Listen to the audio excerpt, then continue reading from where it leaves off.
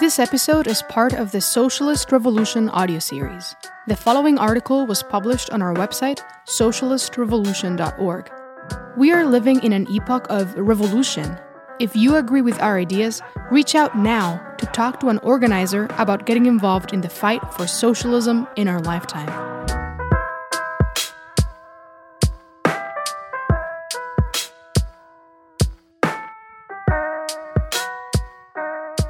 Marxism versus Postmodernism by Daniel Morley and Hamid Alizadeh. Postmodernism is an amorphous philosophical school of thought that rose to prominence in the post-war period. Beginning as a fringe trend, it has since grown to become one of the dominant schools of bourgeois philosophy, permeating large parts, if not the majority, of academia today. It embodies the utter dead end and pessimism of bourgeois philosophy, given the senile decay of capitalist society. This article, first published in the IMT's theoretical journal In Defense of Marxism, is the first in a series of articles analyzing the different aspects of postmodernism from a Marxist perspective. The history of philosophy has known a vast array of schools, sub-schools, and trends, encompassing a diverse range of world outlooks and guiding principles. But within this myriad of trends, some of them rational and materialist, others idealist and wildly mystical, it was at least generally agreed that the hallmark of a great theory was consistency, precision, and careful attention to detail. However philosophy was expressed, in the last analysis, it was a struggle for truth. Even the most reactionary philosophers had to admit at least this much. People like Augustine of Hippo, whose theory of divine illumination formed the ideological backbone of medieval reaction in the Dark Ages, at least tried to portray his arguments as coherent and reasonable. How times have changed. In the period of capitalist decline, philosophy has also undergone a process of regression. The clearest expression of this trend is postmodernism. For the last half-century or more, this tendency has been slowly spreading like a virus throughout the world, jumping from country to country, constantly mutating into new and ever more bizarre variants. It has spun off an industry of sub-schools and trends such as post-colonialism, queer theory, several forms of feminism, and many more, which, in open or disguised forms, dominate today's social sciences and academia. In the field of postmodern philosophy, the greatest minds in history are looked upon with disdain and unceremoniously discarded. Reason is denounced, while irrationality and unintelligibility are raised to the level of principle. Theoretical honesty and the pursuit for truth are drowned in endless caveats, ambiguities, and incomprehensible language. The following is an excellent example of this genre. Quote, more important than political leftism, closer to a concurrence of the intensities. A vast subterraneous movement, wavering, more of a ruffle in fact, on account of which the law of value is disaffected. Holding up production, uncompensated seizures as modalities of consumption, refusal to work, illusory, communities, happenings, sexual liberation movements, occupations, squattings, abductions, productions of sounds, words, colors with no artistic intention. Here are the men of production, the masters of today, marginals, experimental painters, pop, hippies and yippies, parasites, madmen, bind loonies. 1 hour of their lives offers more intensity and less intention than 300,000 words of a professional philosopher. Unquote. We do not know whether an hour in the life of marginals, experimental painters, pop, hippies and yippies, parasites, madmen, or bind loonies can offer more intensity than the words of an unspecified professional philosopher. But even from this brief extract, it is certainly clear that just 5 minutes of anybody's life is worth considerably more than 300,000 words of this particular philosopher. Without so much as cracking a smile, the postmodernists put forward the most laughably absurd claims and propositions. Jean Baudrillard, for example, claimed that reality has now disappeared, and all meaning along with it. To illustrate his point, he paraphrases the words of Elias Canetti with apparent approval. Quote, beyond a certain precise moment in time, history is no longer real. Without realizing it, the whole human race suddenly left reality behind. Nothing that has occurred since then has been true, but we are unable to realize it. Our task and our duty now is to discover this point, or, so long as we fail to grasp it, we are condemned to continue on our present destructive course. Unquote. The reader might feel entitled to ask a question. What does this mean? But this question has been answered in advance. Since reality has now disappeared and all meaning along with it, there is no point in asking for any meaning at all. This is a method that has the undoubted advantage of ruling out any awkward questions in advance. It silences all possible criticism and, in fact, liquidates the basis of rational thought in general. The line of argument which is served up as something fresh is like every other aspect of postmodernism, neither new nor original. It is merely a regurgitation of the old argument of Tertullian in the 3rd century, who justified the absurdities of Christian dogma by asserting credo quia absurdum est. I believe it because it is absurd. In fact, this penchant for the absurd takes us to the very heart of postmodernist thought, which rejects all rational thinking. Deleuze and Guattari, often portrayed as the left wing of postmodernism, take these absurdities to a whole new level. Quote, "The human essence of nature and the natural essence of man become one within nature in the form of production or industry, just as they do within the life of man as a species. Industry is then no longer considered from the extrinsic point of view of utility, but rather from the point of view of its fundamental identity with nature as production of man and by man. Not man as the king of creation, but rather as the being who is in intimate contact with the profound life of all forms or all types of beings, who is responsible for even the stars and animal life, and who ceaselessly plugs an organ machine into an energy machine, a tree into his body, a breast into his mouth, the sun into his asshole, the eternal custodian of the machines of the universe. This is the second meaning of process, as we use the term. Man and nature are not like two opposite." Unquote.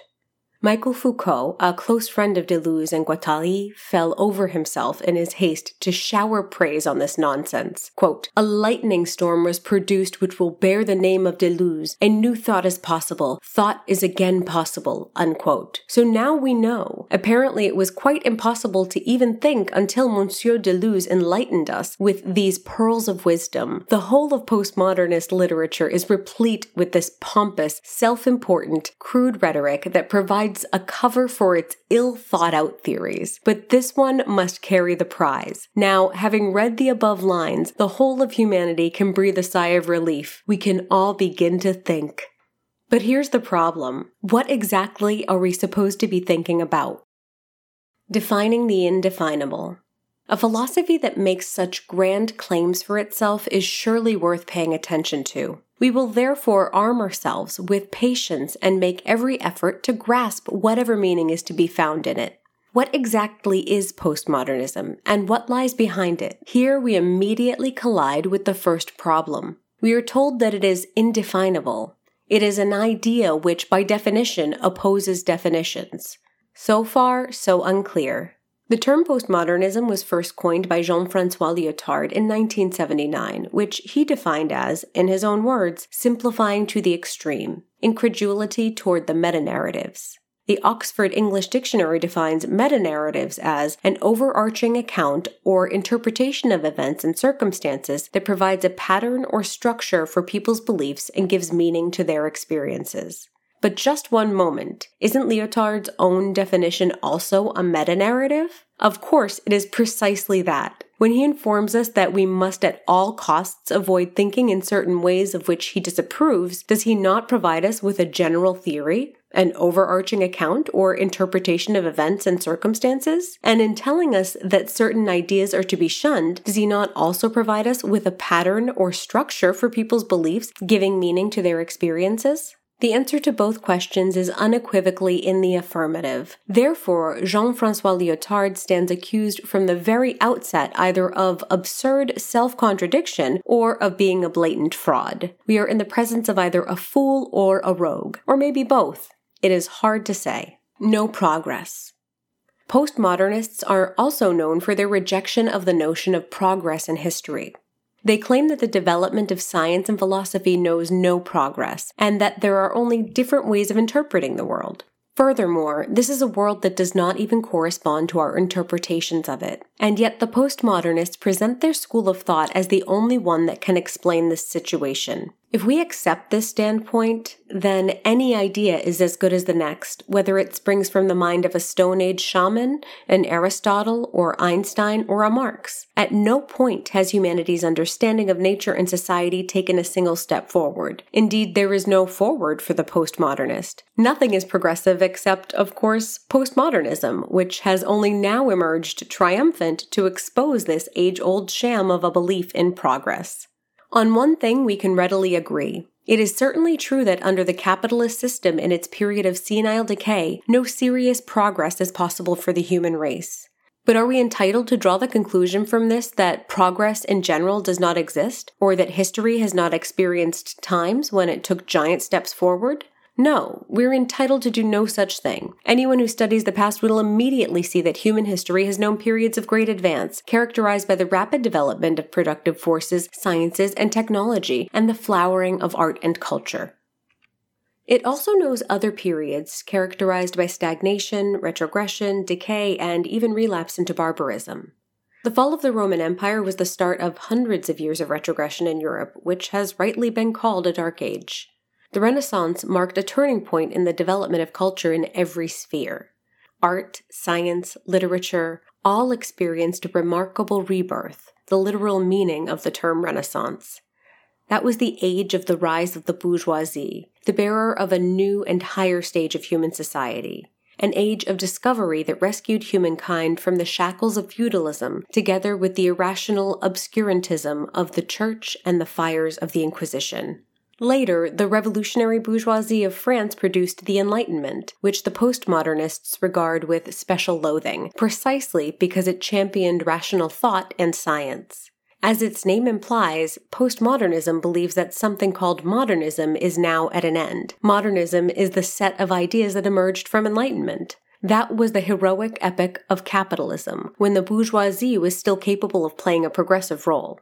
But the present epoch presents us a picture of social, economic, political, and ideological decay. Human progress has indeed stalled. The productive forces are paralyzed by the deepest crisis in 300 years. Culture stagnates, and the fruits of science, far from liberating mankind, threaten mass unemployment and environmental catastrophe. The capitalist class has become a colossal obstacle to progress. On the basis of the present system, the outlook for humanity is bleak indeed. But instead of concluding that it is the social system of capitalism that bars progress, the postmodernists conclude that progress itself is ruled out, for it has never existed. The ruling class and its middle-class hangers-on in the universities are impregnated with a spirit of pessimism. They moan about the terrible state of society, but in rejecting science, rational thought, and progress in general, they merely reflect the outlook of a degenerate and decrepit ruling class. Dishonesty. Joseph Dietzken once said that official philosophy is not a science, but a safeguard against social democracy. And by social democracy, Dietzken meant the revolutionary movement of the working class. The task of the ruling ideas today is precisely to cover up the gulf between the interests of the masses and the status quo of capitalism. That is the underlying basis for the tricks, fallacies, and extreme dishonesty which characterizes bourgeois philosophy in general and postmodernism in particular. One such trick is the constant rattling off of contradictory statements in order to cover up their tracks. In an interview from 1977, published under the title Prison Talk, Foucault was confronted with an awkward, straightforward question about his rejection of the concept of progress. This is an extract from that interview. I came across a sentence in Madness and Civilization, where you say that we must free historical chronologies and successive orderings from all forms of progressivist perspective.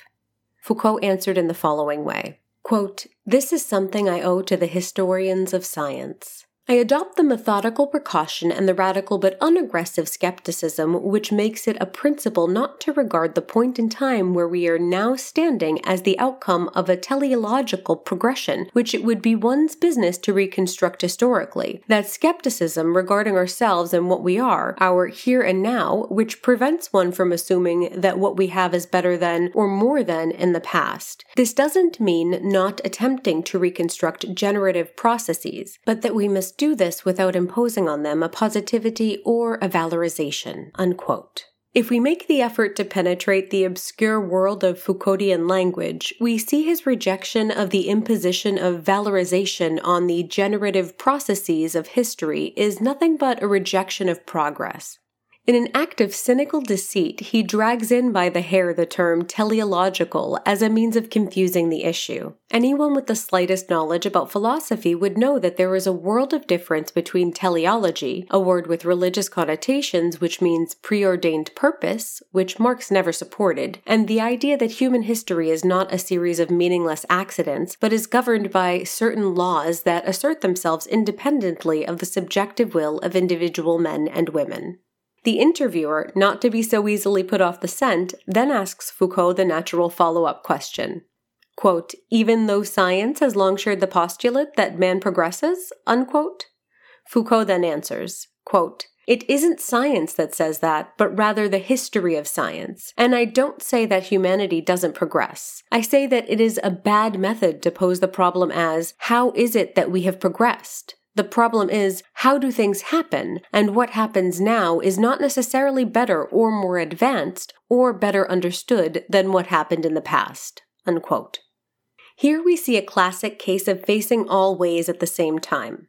Having clearly said, or as clearly as his peculiar language permits, that he denies progress in history, he then calmly asserts the opposite, that he does not say humanity doesn't progress.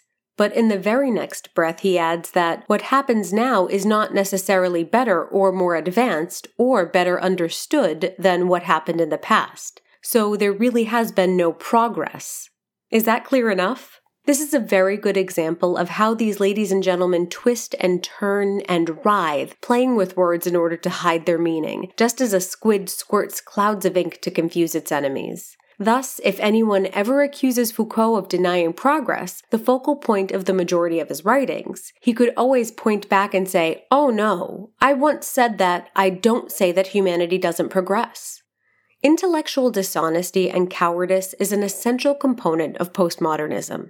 It adopts a whole host of maneuvers to confuse and disorient the reader, in order to distract them from its real revolutionary character. What is astonishing is the shameless arrogance and audacity with which this deceit is presented. Language games. Quote, why, sometimes I've believed as many as 6 impossible things before breakfast. Unquote. Lewis Carroll, Alice in Wonderland. Postmodernism is based on the principle that concepts, ideas, and language itself are subjective and arbitrary constructs. Thus, all conceptual thought, including science, is also oppressive. There can be no objective truth. Nothing is true or reliable. The only truth lies in individual experience, lived experience, and that can only ever be a personal truth. Not content with co-signing all rational thought and meta-narratives to the dustbin, some postmodernists go so far as to inform us that since language is an oppressive construct, grammar itself must be abolished as it is oppressive to human freedom. Once we are free of the oppressive shackles of grammar and syntax, we can soar into the heaven of absolute freedom where we can communicate with one another in an entirely new way. But language is not a construct. It has not been invented by anybody. It has evolved gradually over a long period of time, hundreds of thousands of years in fact, and as a result of the development of human society. This is also true of the laws of thinking, which the postmodernists wish to destroy. But what are they to be replaced with? We may like or dislike the rules of grammar and syntax, whether it be the grammar of official language taught in schools or unofficial grammar such as dialects.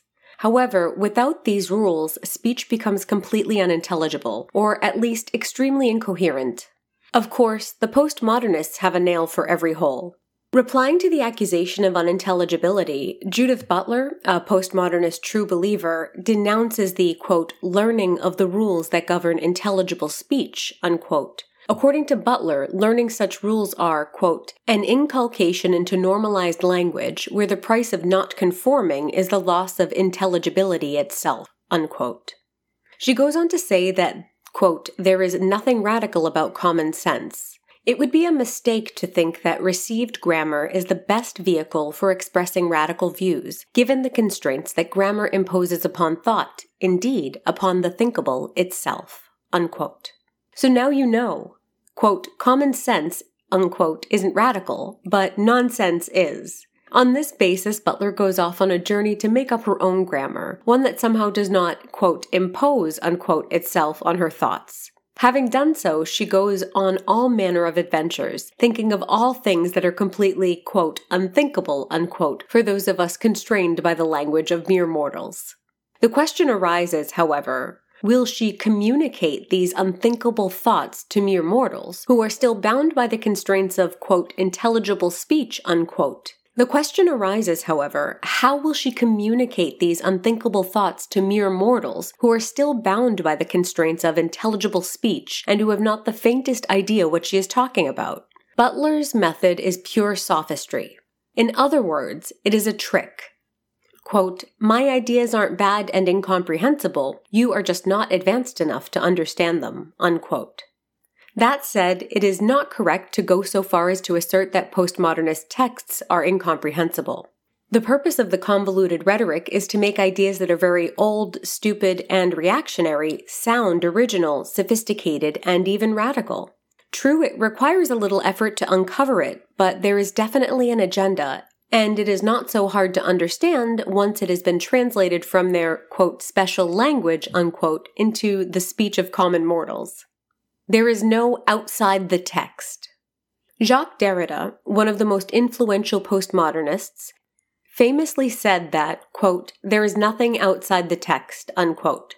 By this he means that meaning, and thereby knowledge, is not related to objective reality, but to itself alone. The words that we use are not in any way related to the things we want to signify. Rather, any single word, according to Derrida, is only defined by its relationship to other words. Thus, in order to understand anything, we first have to understand all the words that give our words context, and then all of the words that give those words context, and so on. Of course, this is impossible, and hence we are told this fleeting thing called meaning will forever be deferred and never fully grasped. It is certainly true that the meaning of Derrida's language cannot ever be fully grasped, but that is another matter. What Derrida is aiming at is to undermine the notion that we can comprehend objective reality itself. In other words, ultimately, there is no reality outside the text. We might have a word for dog or cat, but according to him, these concepts are merely the abstract and subjective creations of the human mind and do not have any relation to any real cat or dog, and hence they lose all meaning. In spite of these profound observations, for many thousands of years, men and women have continued to make use of language, unconcerned with the higher truths that inform them that a dog is not really a dog, a cat is not really a cat, and, in fact, that language is not capable of saying anything intelligible at all.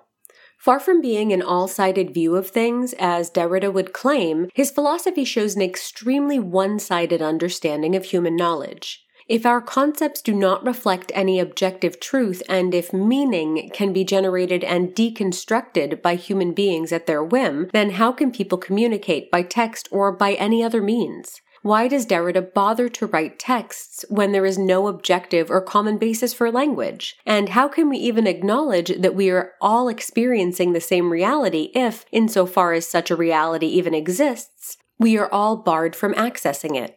Such inconsistencies, however, did not seem to bother Derrida. Like all proper postmodernists, Derrida wears inconsistency as a badge of honor.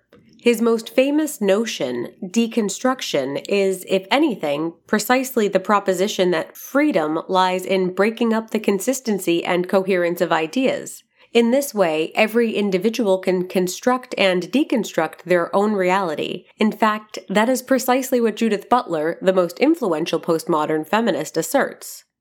Quote, to concede the undeniability of sex or its materiality is always to concede some version of sex, some formation of materiality.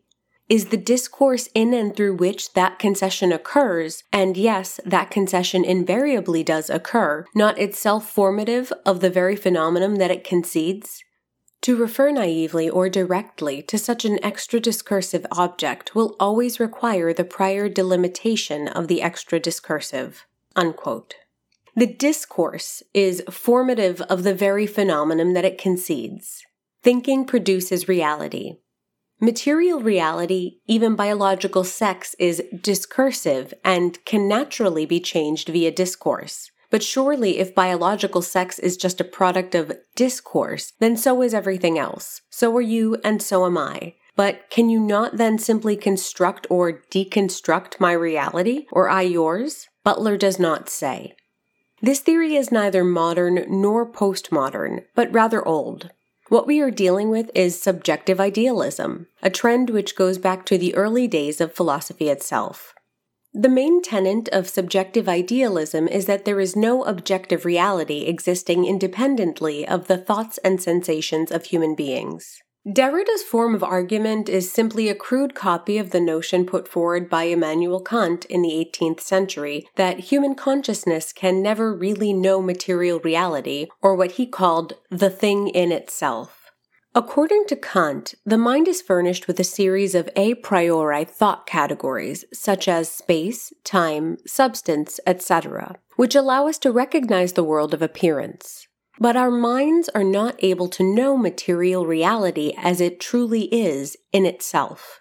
Derrida, however, goes further than Kant and derides concepts in their totality. All general concepts are, according to him, products of the human mind with no relation to objective reality. These ideas are older even than Kant. At the beginning of the 18th century, Bishop George Berkeley put forward the same absurd arguments, albeit in a far more cogent manner. Quote, "It is indeed an opinion strangely prevailing amongst men that houses, mountains, rivers, and, in a word, all sensible objects have an existence, natural or real, distinct from their being perceived by the understanding." Unquote. But there is a problem with this theory, and one that cannot be easily disposed of. The inescapable logic of this argument is solipsism, from the Latin solo ipsus, only I myself. This is the notion that since we cannot prove the existence of anything or anyone else besides our own mind with certainty, we must resign ourselves to being nothing but the solitary prisoners of our own internal worlds, and everything else must be a figment of our imagination. But if that is the case, then God too must be a figment of our imagination. According to this idea, nothing can ever be objective because nothing can be proved to exist. Everything is only the creation, construct, of thinking. This, of course, is disproved by thousands of years of human experience and practice. It is also disproved by the history of science for at least 2.5 millennia. But that is of no concern to the postmodernists who deny that any progress has taken place whatsoever. Bishop Berkeley was a reactionary and a staunch defender of the Church. His declared aim was to conduct a struggle against science, rational thought, atheism, and the materialism of the Enlightenment. On all but one of these, atheism, the postmodernists are in full agreement with him. His main argument was aimed at empiricism, an undeveloped form of materialism that predominated at the time. The empiricists maintained that all knowledge is ultimately attained via sense experience. This is correct, but one-sided. Their argument was drawn to an absurd extreme by the Scottish philosopher David Hume, who ended up arguing that because we can only rely on sense experience, we cannot prove that anything besides our own sense experience exists.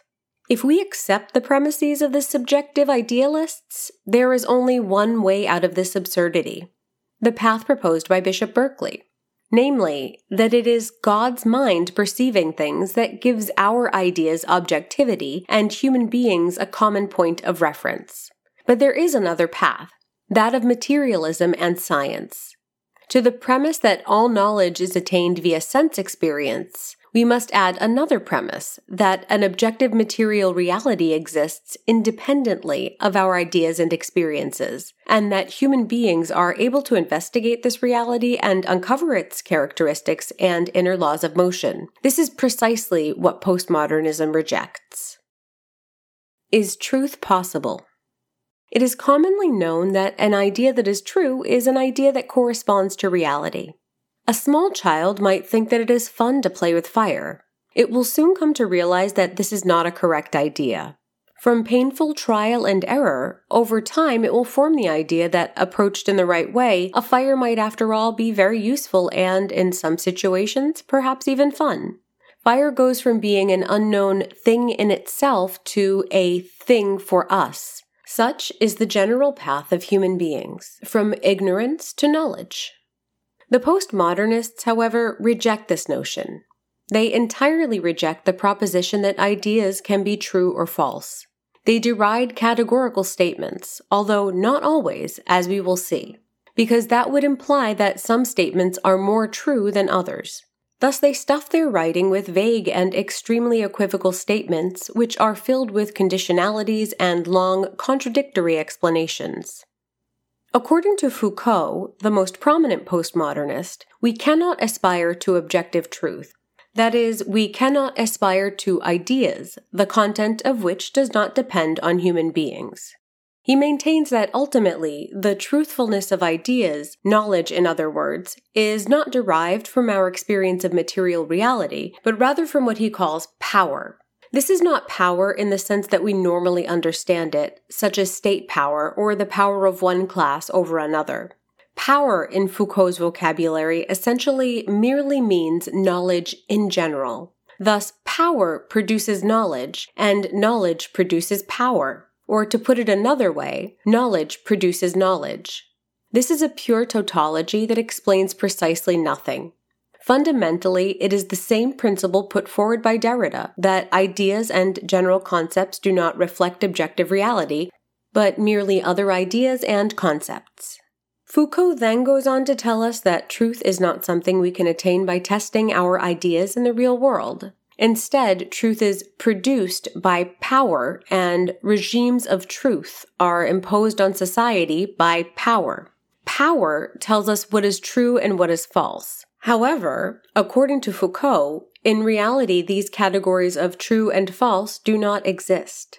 Consequently, nothing is true and nothing is false. One of the ways we can discover this, he informs us, is by taking LSD.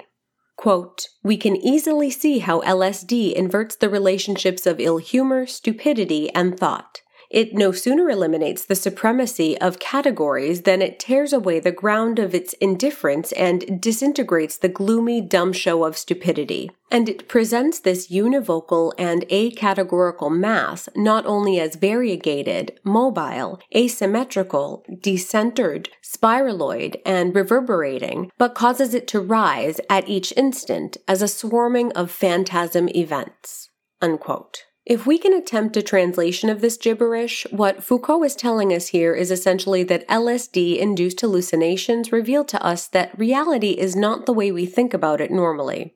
One day I might think elephants are wild animals living in zoos and tropical regions, and the next day they might be small pink creatures flying in circles around my head. Who is to say which one of these ideas is true and which one is false? We cannot talk about truth at all, neither my truth nor your truth.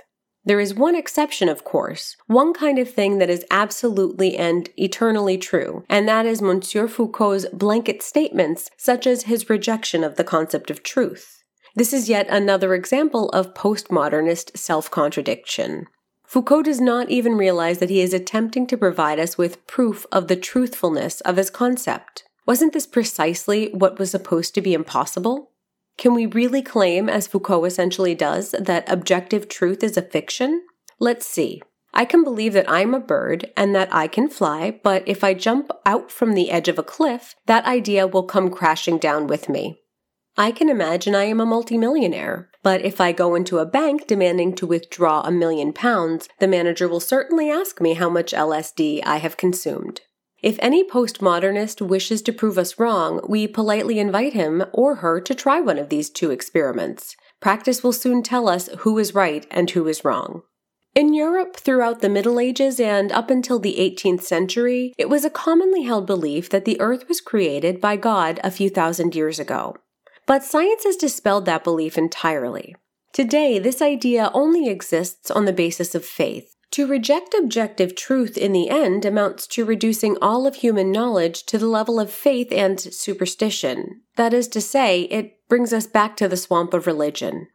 As opposed to faith, all of science is based on the proposition that a natural world exists independently of our ideas, and that our ideas are capable of reflecting natural phenomena. Truth, therefore, exists objectively, that is, independently of the minds of individual human beings.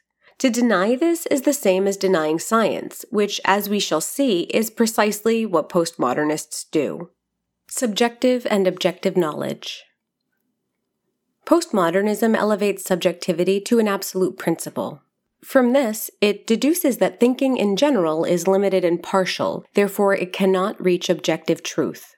For the narrow-minded academic, the world stops at the tip of his or her nose, or at least at the door of the seminar room. The university professor produces only words. These are the sum total of his or her world, their natural environment, the only environment they know.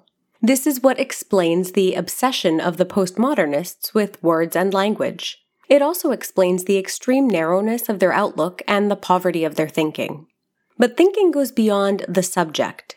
The great scientific and philosophical theories of history are not merely the product of great individual minds. They are the highest expression of the development of human thought in their respective societies.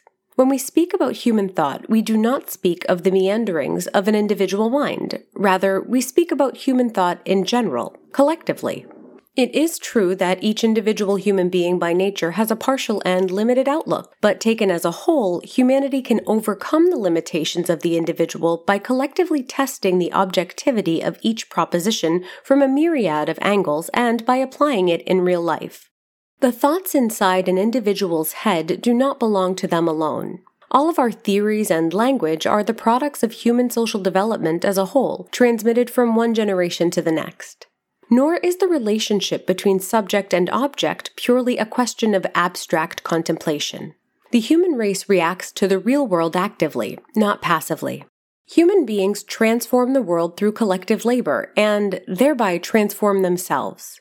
It is this ceaseless process of creation that finds its highest expression in the onward march of science, which the postmodernists wish to deny, but which is a self-evident fact. It is a ceaseless march from ignorance to knowledge. What we do not know today, we are certain to know tomorrow. In this sense, human thought is not only capable of objectivity, it is also limitless and absolute. No knowledge is beyond its reach. Marx explained in his theses on Feuerbach that, quote, "The question whether objective truth can be attributed to human thinking is not a question of theory, but is a practical question. Man must prove the truth, i.e., the reality and power, the this-sidedness of his thinking, in practice. The dispute over the reality or non-reality of thinking that is isolated from practice is a purely scholastic question." Unquote. To raise the question of whether truth can be objective or not, as the postmodernists do, disconnected from real human activity, amounts to empty speculation. Thought is an expression of practice, and ultimately, it is in practice that ideas are tested. The development of ideas serves to improve our practice. Likewise, in the course of this activity, the objectively true elements of all ideas are determined and separated from their untrue or exaggerated sides. Relative and absolute truth. But does the fact that ideas can be proven objectively true mean that human ideas exhaust truth from the moment they are thought of and forever thereafter? Of course not. From a materialist point of view, it is pointless to speak about reaching absolute truth in the sense of an ultimate knowledge of the totality of the universe. Mankind is capable of discovering laws of nature at all levels.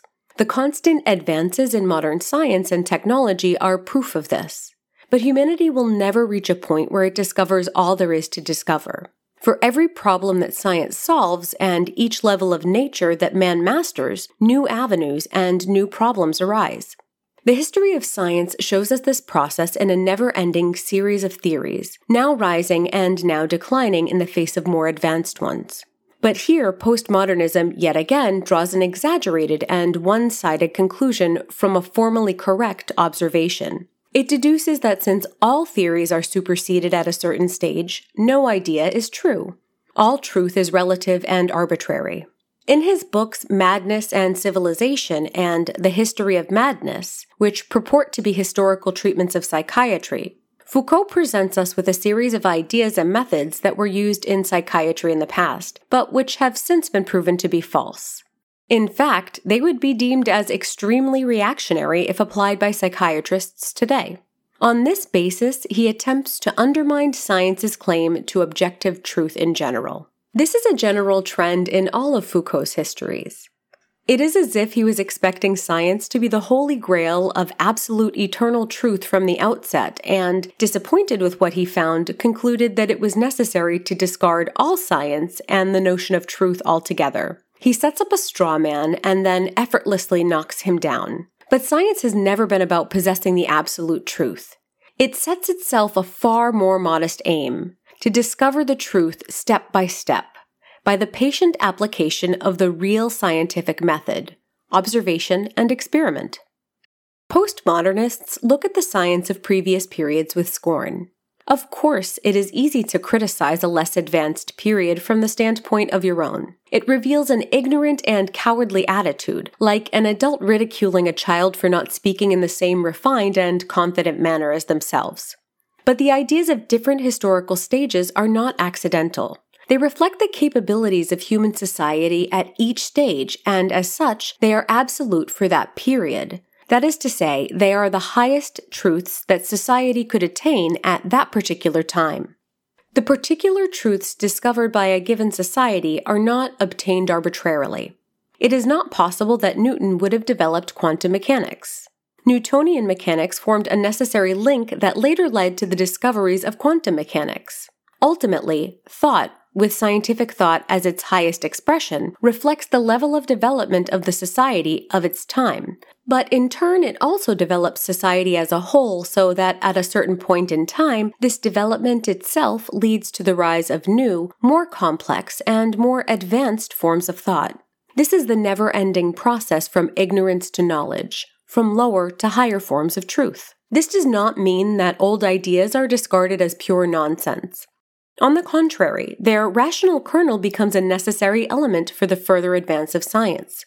For every level of nature that humans learn to master, the path opens to a deeper level. The development of Newtonian mechanics was a big conquest for humanity. It was one of the first great advances ushered in by the rise of capitalism, and it played an important role in the development of science and society as a whole. But science did not end there. After classical mechanics came quantum mechanics. Quantum mechanics did not invalidate classical mechanics. On the contrary, it presupposed it, just like quantum mechanics will form the basis of even greater advances for science in the future and will prepare the ground for going beyond quantum mechanics itself. Quantum mechanics would remain valid for a certain level, but beyond that, more advanced theories would emerge. As opposed to what the postmodernists imagine, the history of scientific thought is not an unfortunate chase for some elusive ultimate truth, jumping from one accidental theory to another. It is a never-ending process of deeper and deeper understanding of nature and the laws that govern it. Through countless trials and errors, each theory is ultimately tested, its accidental, subjective, and untrue elements sifted off, its limits defined, and its true kernel heaped onto the stockpile of human knowledge, preparing the way for new, more advanced ideas to take its place. Each theory is not isolated from and diametrically opposed to the others. Rather, they all form different stages of the dialectical development of human knowledge as a whole, an infinite progression from lower to higher forms of truth. Meta-narratives. Since the postmodernists reject the notion of truth, they identify the number one enemy as those who accept the truth. Let us return for a moment to the postmodern condition, where Jean-François Lyotard attempts to define the meaning of postmodern.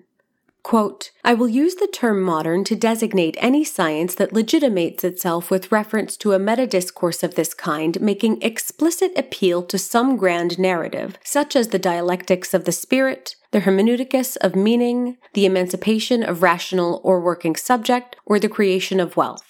Simplifying to the extreme, I define postmodern as incredulity toward the meta-narratives. This incredulity is undoubtedly a product of progress in the sciences, but that progress in turn presupposes it. To the obsolescence of the meta-narrative's apparatus of legitimation corresponds, most notably, the crisis of the metaphysical philosophy and the university of function, which in part relied on it. The narrative function is losing its functors, its great hero, its great voyages, its great goal." Unquote. Here, we have an absolutely priceless example of the unintelligible jargon of postmodernism. Please bear in mind that for our benefit, Lyotard is simplifying to the extreme. That is just as well, because otherwise we would be running a serious risk of actually understanding what he's trying to say, which is that postmodernism rejects all schools of thought that attempt to develop a single, coherent worldview. The rejection of a coherent worldview follows logically from the rejection of the existence of a mind-independent objective reality. If you deny that an objective reality, and hence an objective truth, exists independently of our minds, then there can never be any theories that apply universally. Every individual will develop their own theories applicable to their particular reality. In such a case, meta-narratives would indeed amount to the formalism and schematism of imposing the laws of my world onto yours or vice versa, but the worst offenders of this particular crime would be the postmodernists themselves. The rejection of meta-narratives is itself the crudest and most sweeping meta-narrative possible, and it is presented to us without a single proof or real argument. What is essentially demanded from us is to accept the postmodernist meta-narratives on blind faith. Postmodernism is the only true meta-narrative. All others are wrong because postmodernism says so. This is precisely the kind of intellectual bullying and oppression against which the postmodernists protest so vehemently. And it is the basis for their hysterical attacks on anyone raising a serious objection to what they say. This is no different than any other religious dogma. Marxists are criticized by postmodernists for being dogmatic and opposed to incorporating other ideas into Marxist theory. To some people, this might seem like a good idea. Why stick to one philosophy when you can pick and choose from the best ideas around, irrespective of which philosopher or school of thought developed them? But that is the whole point. The postmodernists do not say we should choose the best ideas. There are no good or bad, true or false ideas, remember? It is not a question of having ideas that are correct, but a question of insisting that our ideas must be incorrect. For the first time in the history of philosophy, the pauper's broth of eclecticism, as Engels called it, is raised to the guiding principle of a school of thought. Postmodernists blame Marxists for not being open-minded towards other schools of thought, but in reality, the exact opposite is the case. These ladies and gentlemen are obsessed with being new and original, although that is far from the case. They act as if history starts and ends with themselves. Marxism, on the other hand, makes no claim to stand out as something completely unrelated to previous philosophies. We do not claim that the ideas of scientific socialism sprang into being purely from the particular creative genius of Karl Marx or Friedrich Engels. Marxism is a synthesis of the rational kernel of all previous philosophies, each building on the advances of previous epochs. It forms a unified and harmonious whole. It contains within itself all the most valuable and enduring elements of earlier schools of thought: ancient Greek philosophy, German classical philosophy, the French materialists of the Enlightenment, English political economy, and the brilliant anticipations of earlier utopian socialists. All of these, one way or another, contained valuable truth and insights, reflecting different sides and aspects of the same single objective reality. Throughout the history of the development of science and thought over the course of thousands of years, the picture that has emerged, and which becomes clearer every day, is that of one single interconnected material world which operates according to its own inherent laws of motion and development. This is the basis for the unified worldview of Marxism and of any real scientific theory. The systematic investigation of these laws at different levels of nature is the primary purpose of any science. All of this is anathema to the postmodernists who oppose any and all forms of systematic thinking. In opposing meta-narratives, it is precisely this systematic investigation and science in general that postmodernists oppose. Listen to how Foucault sneeringly decries the tyranny of globalizing discourses with their hierarchy and all their privileges of a theoretical avant-garde, and how he calls for a struggle against the coercion of a theoretical unitary formal and scientific discourse, In fact, Foucault defines his main method, genealogy, to be nothing more nor less than anti-science. Quote, "What genealogy really does is to entertain the claims to attention of local, discontinuous, disqualified, illegitimate knowledges against the claim of a unitary body of theory which would filter, hierarchize, and order them in the name of some true knowledge and some arbitrary idea of what constitutes a science and its objects. Genealogies are therefore not positivistic returns to a more careful or exact form of science. They are precisely anti-sciences." Unquote. What is this if not a declaration of war against science and rational thought and a defense of obscurantism? What is worse, these reactionary ideas are peddled off as the most radical form of thinking. Luce Irigaray, for instance, is notable for her rejection of Einstein's theory of relativity on the ground that it is sexist, presumably because Albert Einstein had the misfortune to be a man. Her 1987 essay is titled Le sujet de la science est-il elle sexuée? Is the subject of science sexed? Pondering this question, she writes the following, quote, "Perhaps it is. Let us make the hypothesis that it is insofar as it privileges the speed of light over other speeds that are vitally necessary to us. What seems to me to indicate the possible sexed nature of the equation is not directly its use by nuclear weapons, rather it is having privileged what goes the fastest." Unquote. Elsewhere, Irigaray continues her diatribe against the unfortunate Einstein.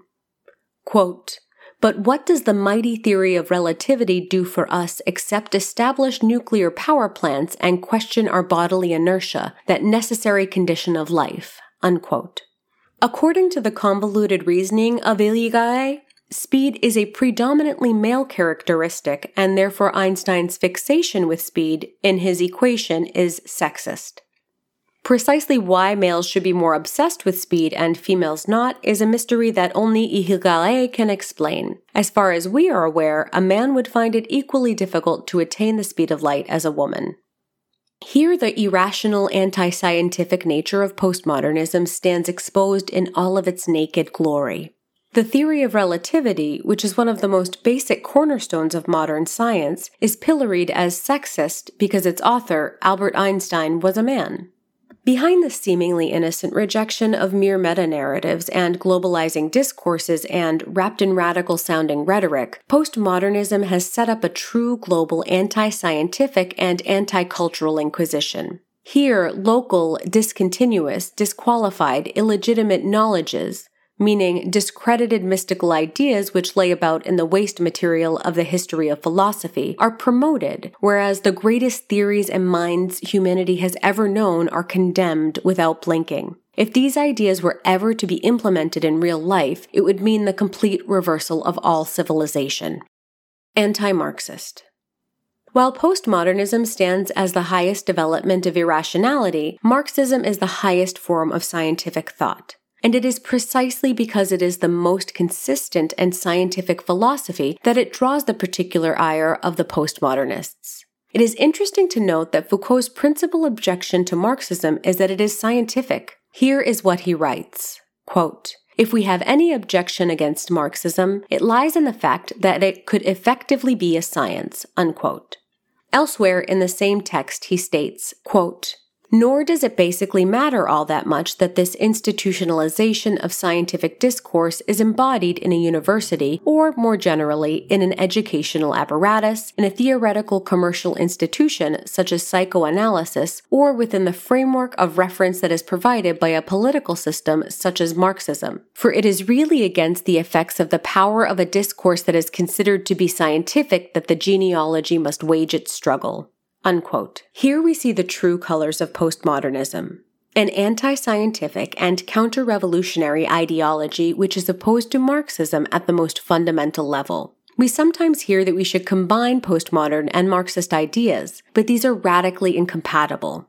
Foucault acknowledges as much when he writes that, quote, "It is not that these global theories have not provided, nor continue to provide in a fairly consistent fashion, useful tools for a local research. Marxism and psychoanalysis are proofs of this. But I believe these tools have only been provided on the condition that the theoretical unity of these discourses was in some sense put in abeyance, or at least curtailed, divided, overthrown, caricatured, theatricalized, or what you will. In each case, the attempt to think in terms of a totality has in fact proved a hindrance to research." Unquote. Marxism and postmodernism are only compatible insofar as the theoretical unity of Marxism is destroyed. As soon as Marxism ceases to be a science, as soon as Marxism ceases to be true, and as soon as it ceases to be materialist, in other words, as soon as Marxism ceases to be Marxism.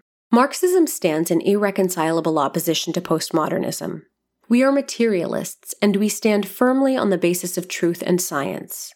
We believe that there is only one single interconnected material world, which has always existed, and which is neither the creation of a god nor of Monsieur Foucault's power. Life is a product of this material world, and humans are the most advanced form of life. Through our activity, we are able to discover the laws of nature and to manipulate them to our benefit. But we are also ourselves subject to these laws, and thus, by changing our world, we also change ourselves. The consistent materialist theory of knowledge maintains that knowledge is ultimately derived from sense experience. Our senses are bridges to this external world, not barriers. Otherwise, what makes our senses feed our minds this information and not that? We do not change the world by changing language or our modes of thinking. It is not in the text or in the discourse, but in the real material world that truth is to be found. We can change the world in certain ways, and our senses tell us if we have been successful. It is by interacting with the world that we discover, test, and perfect our ideas, and ultimately assign to them objective validity. These are the basic principles of science. To part ways with them amounts to steering a course toward religion and mysticism. The postmodernists have not only diverged from science, they have launched a struggle against the essence of science itself. The fact that these reactionary ideas are being disseminated like gospel in universities, schools, and via media all over the world reveals the rotten state of capitalism today. It is a system whose existence is no longer compatible with the interests of the vast majority of the human race. To reject the notion of objective reality and objective truth ultimately leads to nothing but a whitewashing and a defense of the status quo.